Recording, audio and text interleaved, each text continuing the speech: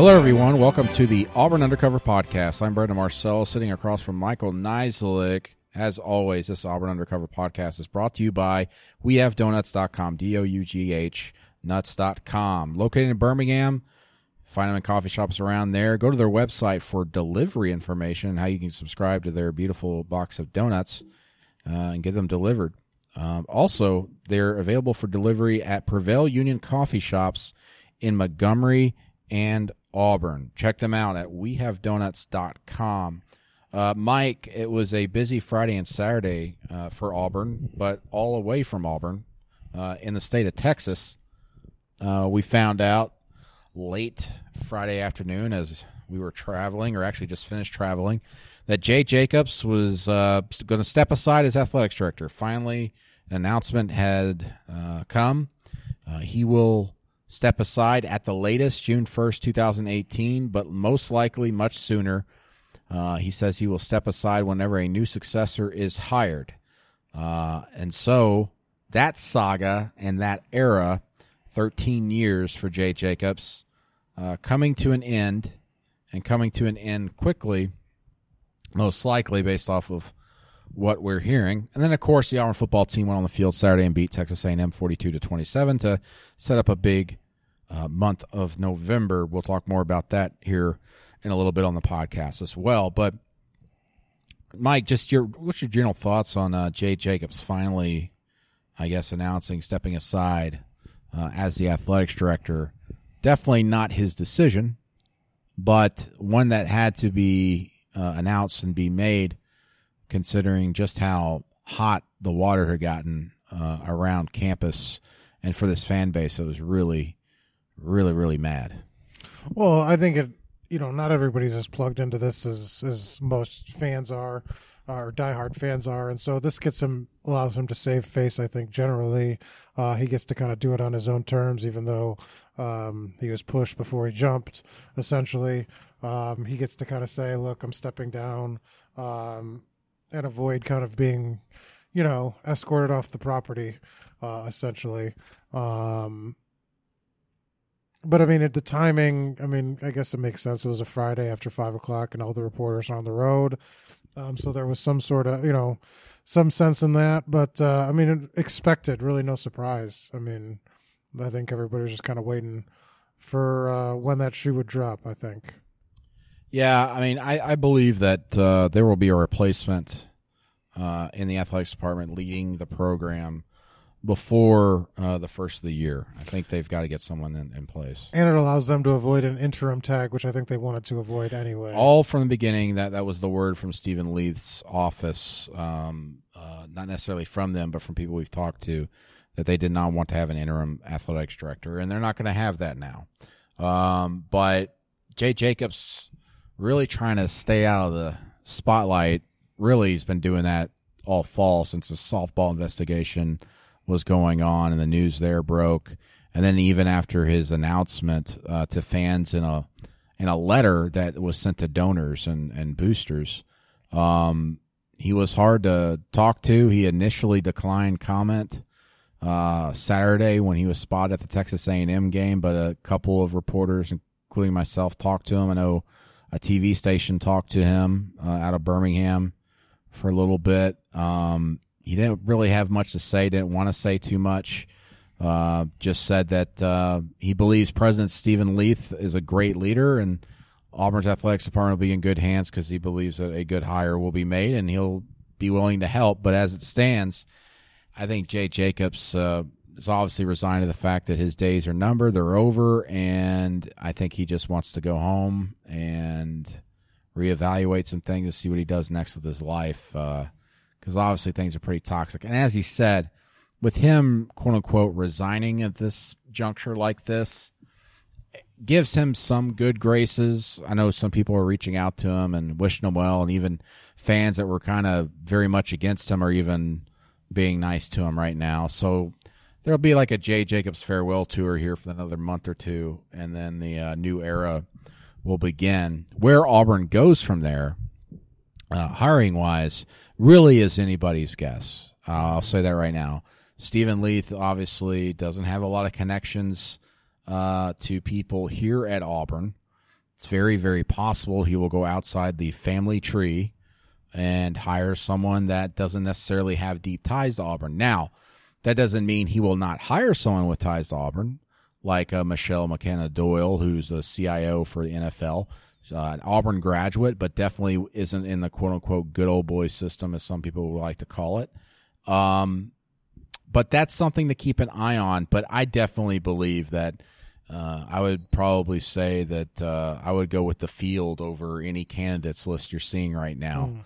I believe that he'll probably go out and get someone that obviously meshes well with what he believes an athletics department should have, but also I think he wants to get a big name or at least a splashy hire, someone that he believes will provide strong leadership and kind of reinvigorate things here and provide a different approach, which I'm sure Auburn fans will be happy to hear about. But I would be very interested to hear Stephen Leith say that himself and, come out and say, maybe do an interview and say, hey, this is what I'm looking for in an athletics director. But he hasn't done that, and I'm not sure he will. In fact, we were talking about this on Facebook Live earlier, Mike. I don't believe he'll speak to the media really in a grand scale until the athletics director is hired and he's at the press conference.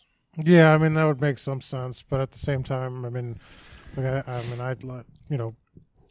this athletic department administration has a way of doing things, and they like to do things away privately and not answer for anything. And I think that needs to change a little bit. And I think needs to be some transparency. Stephen Leith is at the top of that chain now, and I think he sets the tone. And if he's afraid to kind of answer some tough questions, and I think there's some tough questions to be asked here about this department going forward, that sets the tone for that kind of continuing a little bit. And maybe the new AD hire will reverse that, or it'll be interesting to see. But I think that given what's happened and given some of the things that they've tried to sweep under the rug here, it's time to sort of have a little more sunshine, don't you think?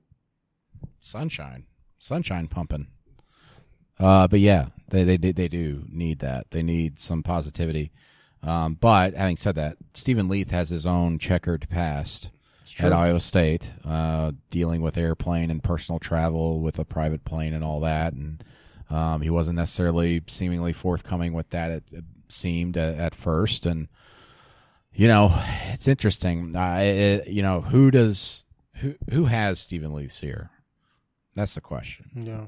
Who's he listening to during this? Is he going outside of Auburn and speaking to people in his profession that he knows, athletics directors and other administrators?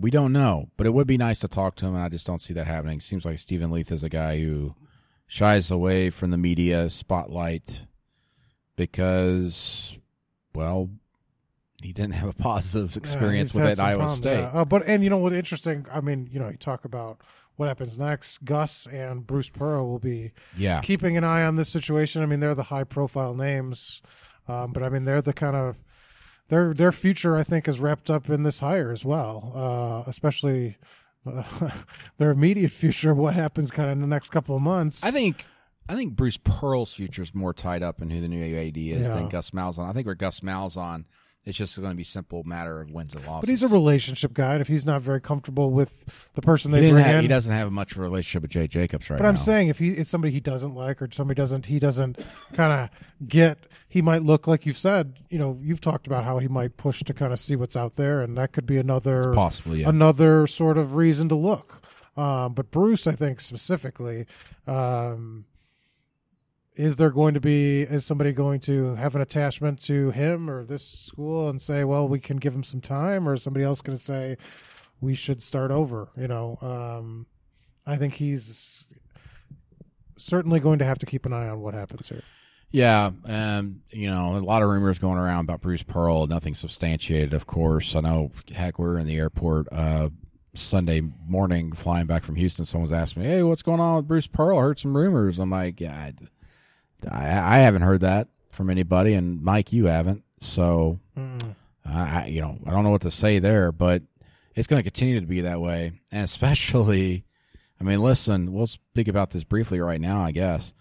Auburn lost it's an exhibition game. Some people say it doesn't matter, whatever. But Auburn lost to a Division II team, Barry University. Which doesn't even sound like a real team. It doesn't. Every time I say it, their mascot's a parrot with a pirate hat. And absolutely, that is true. I think the most damning thing for Auburn in that game is they allowed 84 points in regulation to a Division II team. It's not that Auburn lost. Of course, that's really bad. But it's the fact that what plagued them last season is plaguing them even now in an exhibition game. Defense, that's effort, that's coaching. Well, and then you've got the problem is Mustafa Heron, who's your best offensive option by far, is also probably one of the worst defenders on the team. So how do you sort of balance that? And the problem is they coach him. They spent this whole month acting as if nothing was wrong. And I mean, Austin Wiley sat out because of injuries, but D'Angelo Purfoy was basically in the lineup, working as if they were going to play him. And now, you're not. And so they didn't test a lot out. They didn't try a lot of different things without him kind of around. The last couple of days they did. But now they've really kind of got to look at what they have and figure this thing out because, man, did they look bad.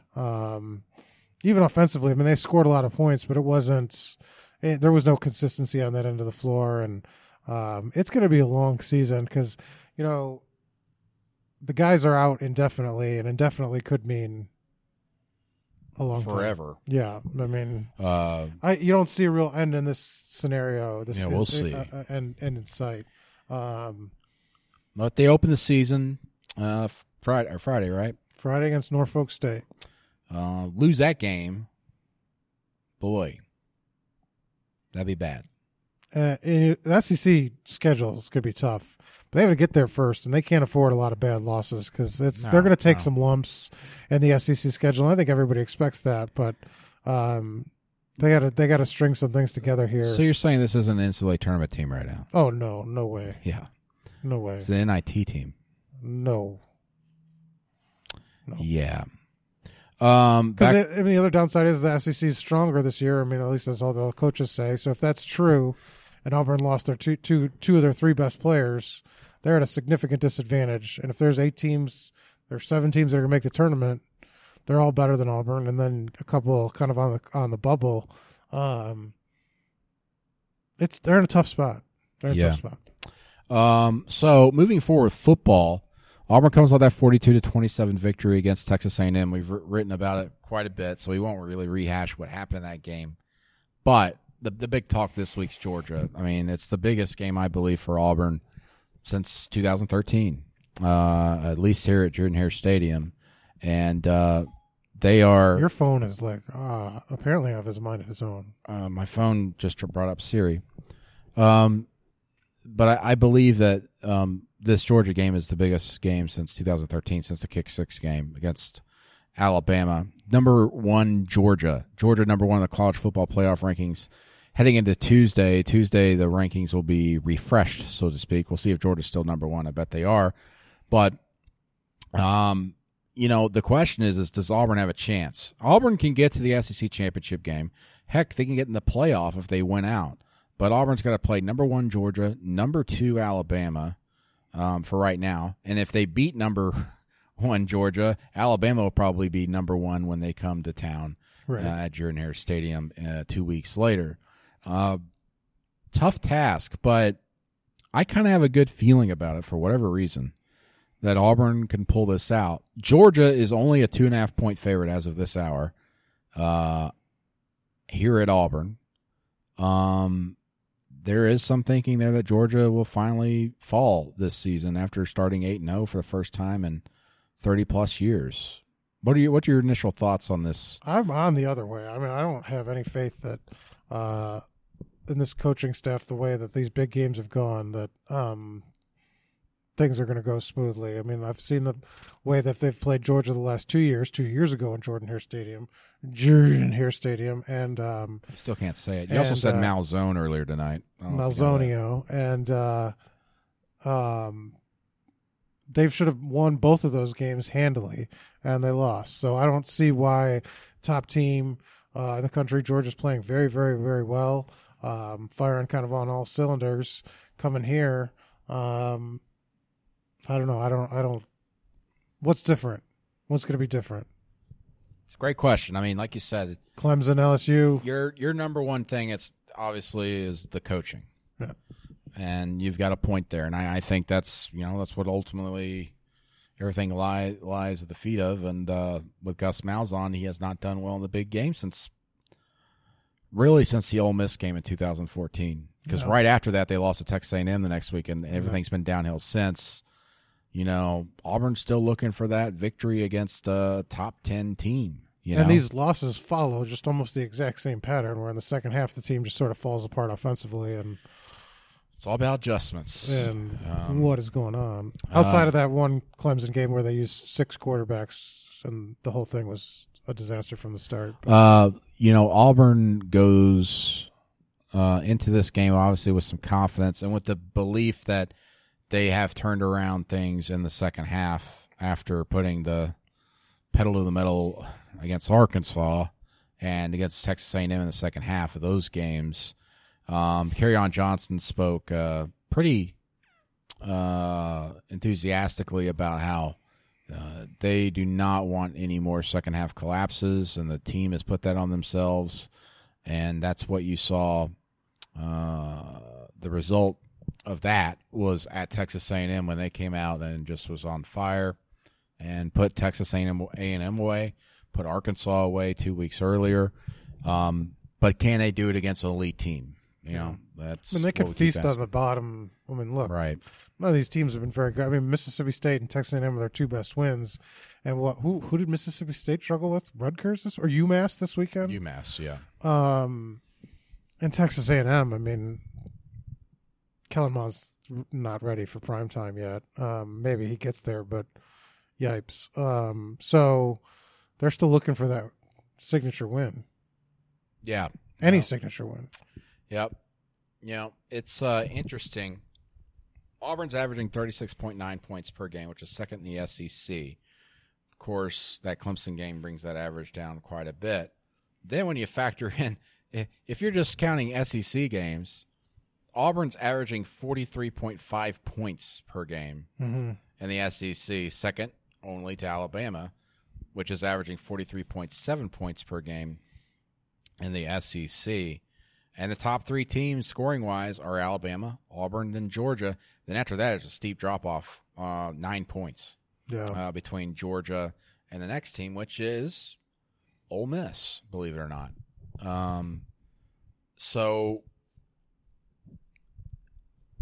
The Georgia game is obviously going to come down to defense for Auburn, and whether the offense, if they do struggle, can adjust. The coaches can adjust and figure something out to attack Georgia a different way. And like you said, there's history to show that there's not a lot of belief in the coaching staff to do that, and ultimately that is something that will lead to a coaching change if they were to lose to Georgia and Alabama. If it's something as plain as there is a pattern here, you did the same thing again, you lost in the same certain way, you're obviously not going to change. It's time for a change. And the only way to do that is to hire a new coach. So obviously the next 3 weeks are the biggest ever for Gus Malzahn in his entire career. And they put themselves in a hole. This might not have been make or break if they had won that LSU game. If they had beaten LSU, goodness, they're a one-loss team that's in near the top 5 right now. Yeah, and they had a 20-point lead in that game. Let's not forget 20-0. And so they would not just a 20-point lead, but they were dominating and probably had a shot to blow the doors off them. Probably true. Really, seriously. No, yeah, absolutely. And they'd let them creep back in. Anyway, we've talked about that game a lot. But, like you said, until the coaches prove that they can break out of this rut, but do it against a top 10 team, those coaches and their questions surrounding those coaches will remain. And the coaches might not remain, excuse me. But it's... Certainly, that's going to be the topic this week, the entire week. I think so. From the national media, local media as well.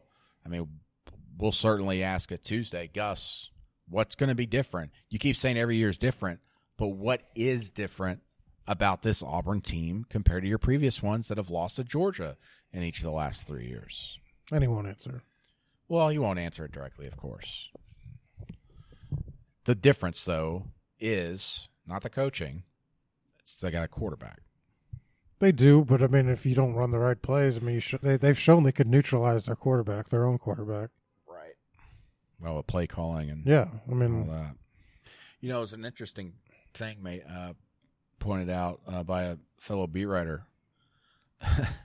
You know, against Texas A&M, Auburn was doing well in the second half, but they went back to running the ball a lot on first down. They did. They went like double digits on first downs running the ball in the second half. So just because it's working doesn't mean it's the right calls. You know what I mean? Yeah, no, I get that. And it's exactly what they did at LSU, and it didn't work. And something, I think fans have pointed this out, and frustratingly so. Can Kerryon Johnson keep this pace up with the amount of work he's getting? And great question. That's a legitimate. Great question. I think it's a legitimate question. And say what you will about them using the other running backs or whatever. I mean, it's just, can he physically handle it? Because this is, like I said on Facebook Live, uncharted territory for him in terms of how much he's been used, and he's getting beat up. I mean, look, he's bounced off tackles and playing well, but I mean, I think you talked to him and he said he was feeling it. And this Georgia team's probably the best defense they've faced. You know, Clemson's right up there too, but he's going to get hit and hit good. Can he carry it 35 times and be effective against this defense? This isn't Mississippi State or Ole Miss or Missouri. I mean, it's going to be tough. And how effective can he be if he's not just only your feature back, but you're basically your option A, B, C, and D? Yes. But to be quite honest, I mean, listen, I don't think the coaches are voluntarily going to put Cam Martin in for an extended period of time. But if Kerryon Johnson were to get injured, they'd have no alternative. My point is more not that, like, look, and Cam Martin could be successful. Cam Martin, but I think Cam Martin can be successful. But it's more just they're going to probably go to Kerryon Johnson 35 times, and how effective can he be against a defense that's going to hit him hard? Yeah. After having carried the most carries he's had in his entire career, he's had more carries in the last 6 weeks than he's had his entire career. Yeah, I'll say this: I think that Auburn going into this Georgia game, if they could protect Jarrett Stidham, they're going to attack them down the field. I think they're going to throw the ball early. At least they should, if you're game planning for this Georgia team. Yeah. Defensively for Auburn, I think Auburn's just got to stop Nick Chubb. And if they do that, that makes freshman Jake Fromm, their quarterback, who's done very well, obviously, in a really tough road atmosphere, the toughest they've faced since being at Notre Dame. And Notre Dame's, number 3 in the nation right now, that they've faced on the road. So, and that could be a big factor going into this atmosphere, because it'll be rowdy. It'll be, I know it's 2:30 p.m. on CBS. It's not going to be a night game, but it's going to be packed and people are going to be rowdy. But it will be interesting to see how the fans react at the moment if something goes south for Auburn and fans go, "Oh no, here we go again." But I'm expecting a back and forth game. Yeah, I think it'll be a bit of a slugfest too. Yeah. One interesting thing is that Auburn 2 years ago lost on a special teams play, punt return, essentially, not like at the buzzer, but just that was the kind of the only play that really mattered. And they're struggling a little bit. I mean, they had the blocked punt, but allowed 2 blocked field goals, allowed another big kick return, and they've been allowing big returns last 3 games, 2 for touchdowns. Is this a concern? I mean, one of the worst coverage teams right now in the country. Kickoff. Because going into the bye week, they said this is a big concern for us, and we're going to focus on it. Fix it. And then they allowed a 72-yard. They're using more veteran personnel, and it still didn't make a difference. And then they allowed a 72-yard return late against Texas A&M, and it set up a touchdown. Yeah, that's a huge concern. This is the worst he's ever been in his kind of coaching. Georgia, historically, and I haven't looked at the numbers yet, historically have been good on special teams. And again, a game like this where you know your defenses are going to give it to you. Back and forth, special teams can win the game. And special teams is what turned the corner in the Texas A&M game right before half. The block punt for Auburn. LSU used to return too. Right. So, yeah. something just to watch. I mean, maybe it doesn't Definitely. matter, but I mean, look, it's a low scoring game, and that could be the difference because you put your defense in a bad situation like that. You can't. It's not easy to just hold right there if they put them on the 20-yard line. Texas A&M scored off that return. All right, we'll have predictions later this week on the game. Auburn, Georgia, Deep South's oldest rivalry. Only, I believe, what is it, the fourth time these teams have met, both in the top 10. Auburn's won the previous three, 71, 83, and 2004. Auburn won all those games. But every week's different. Every year's different. Every Every decade's team's different. Every snowflake's different. Every whatever. Who you calling a snowflake? You. All right, let's go to listener questions. First up is Austin Ormsby. He asked, Are we having too much fun on this podcast? Yeah, we shouldn't laugh or smile. How important is the atmosphere in Jordan-Hare Stadium this football game? I think it's absolutely huge, as I mentioned earlier with the freshman quarterback for Georgia. Well, look, it makes a difference when it's an 11 a.m. game and nobody shows up to your stadium. But I don't think Texas that'll be A&M. an issue. Or any time in Missouri. So it's going to be packed, and it should make a difference. Jared asks a question that does not have a finished sentence. Gus had a mini play call sheet laminated. What do? So if it's not laminated, does that make the key difference? Is the lamination the key here? If it's not laminated, he's not calling plays. If it's laminated, he's calling plays. What are we saying? I don't know. Nickname asks, why did Herbie and Reese from ESPN, and it's a screenshot, laugh this hard when Galloway said a 2-loss SEC West team could make the college football playoff? I don't know. I'm not those people. I didn't see the scene And I in don't question. watch And ESPN very much. maybe they thought see it was that. funny. I did just, sure. Maybe it was some inside joke. Yeah. Hayden asks, have you ever felt the Texas A&M press box shake? Yes. What's that like? 2 years ago. It was weird. Yeah. I felt And it. it's really high up, so it's sort of. I felt it 4 years ago in the old press box, and that thing, you literally felt like you were you might fall off the edge of the stadium, like the press box might just crumble down. Yeah, it's crazy. But that was not anywhere close to being a problem on Saturday. No, you could barely feel anything at all. I barely felt anything At all. AU43 asks, what's happening with Marquise McLean? He was in most of the spring highlights. Well, spring's different. And as we've seen in the past, if you're a spring MVP for Auburn, it probably means you're not going to do well in the fall. At least that's what Paul history. James III is what you're saying. Yeah, Paul James III. What was the receiver that Justin didn't even Garrett. make it the team? That didn't cut. He left the team before the season. Yeah, what was that guy? Miles? Was it forgot his Burton? name. Burton? Miles Burton? Burton? Something? I don't know. I can't remember. But yeah, and listen, his spring highlight was with the third-team offense. And wasn't it with the defensive line and I think he's talking about like some of those videos they posted. He said spring. But anyway, listen, the end of the season's here. Marquise McLean has not emerged. He will not emerge. So there you go. He has emerged as a blocker in goal line packages. There you go. Myron Burton Jr.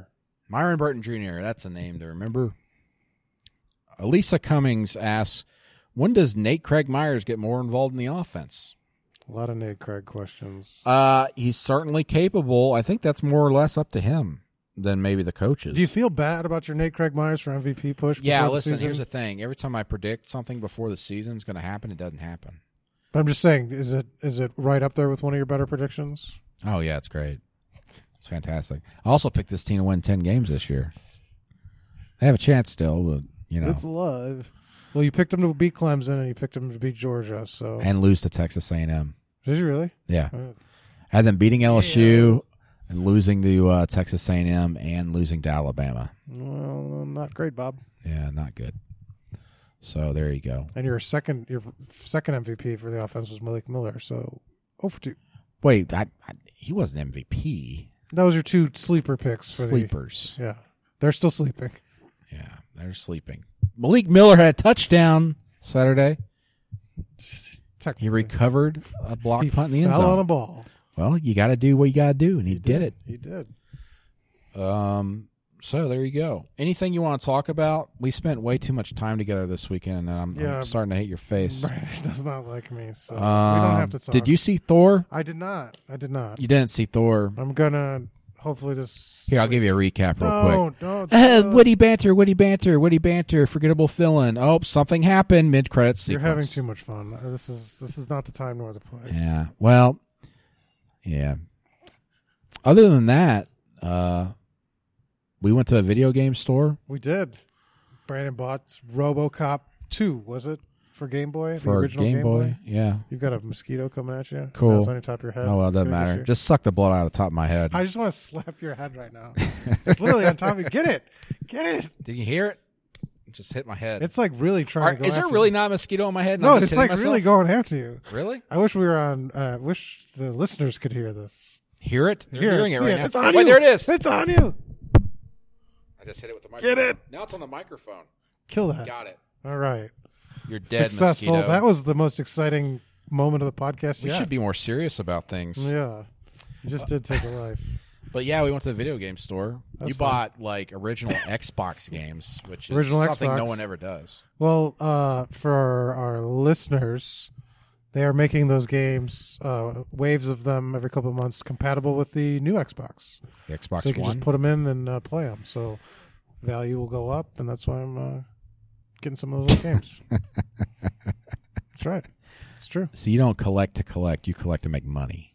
No. I collect because eventually, once they get to a certain, I can't spend more than $10 on a video game.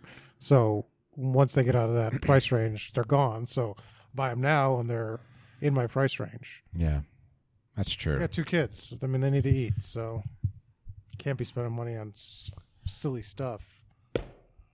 He just slammed his laptop closed. You broke the screen. No, I didn't. That's CBS property. You got your new iPhone. How are The you iPhone enjoying X. it? Are we going to get an early review? It's still transferring stuff. And the face recognition thing's crazy. It's very strange. What does it do? It's the only way to unlock the phone. See, it says unlock now because it saw my face. That is creepy. So does the phone cry every time it has to open up? When it looks at my face? All right, see, look. Locked, won't do anything. Could you turn that off, notification. though? No, I don't think so. I don't know. Yes, you can. I don't know, but then... Hey, it didn't work.